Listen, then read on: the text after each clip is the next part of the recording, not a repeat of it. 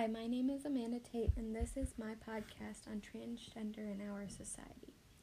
For this podcast, I read a USA Today news article by Melissa DiStanfrano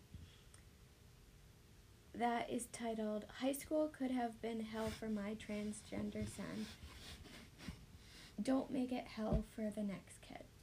In this article, Melissa talks about her son's transformation. She explains what was hard for him and how she was supportive of him. She talks about all of the research she did to help her son transition to be as easy as possible.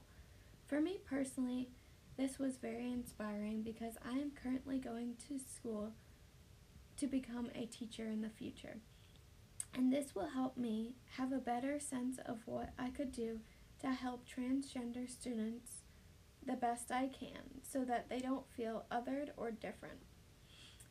In my high school, I found that they didn't do much for these students to make them feel welcome and accepted. When they had to change or go to the bathroom, they were forced to go to the nurse's office. Not only was it a further walk, but it also separated them from others and probably made them feel different for unnecessary reasons that could have been easily avoided or changed. After reading this, I can't help to think back to the story of the boy who was raised a girl. I think that people should be able to express themselves freely without any restrictions of society forcing them to conform or be insecure.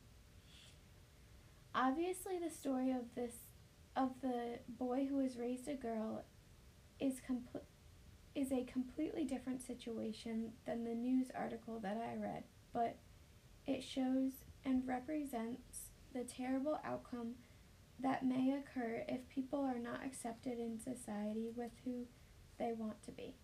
For example, Melissa talks about when she did research, she found that the suicidal rates for transgender students was skyrocketing. I hope that in the future we can come together as a society and decrease the statistics tremendously. Thank you for listening.